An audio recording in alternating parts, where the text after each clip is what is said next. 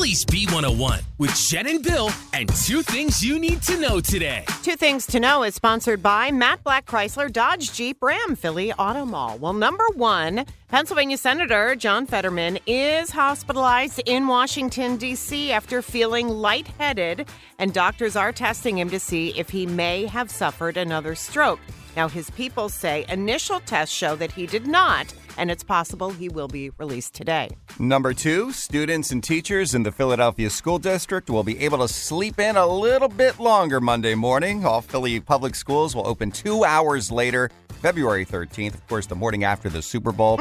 Also, the Wissahickon School District will have a 2-hour delay, too, for their 6 schools, which is almost 4,700 students. What about adults? Can all workplaces open 2 hours late? I mean, that's a great question. I think offices should open at least an hour later. At least? Come on, the birds are in the bowl. Get in the spirit. Those are your two things on Phillies B101. This episode is brought to you by Progressive Insurance. Whether you love true crime or comedy, celebrity interviews or news, you call the shots on what's in your podcast queue. And guess what?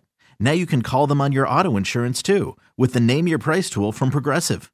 It works just the way it sounds. You tell Progressive how much you want to pay for car insurance, and they'll show you coverage options that fit your budget.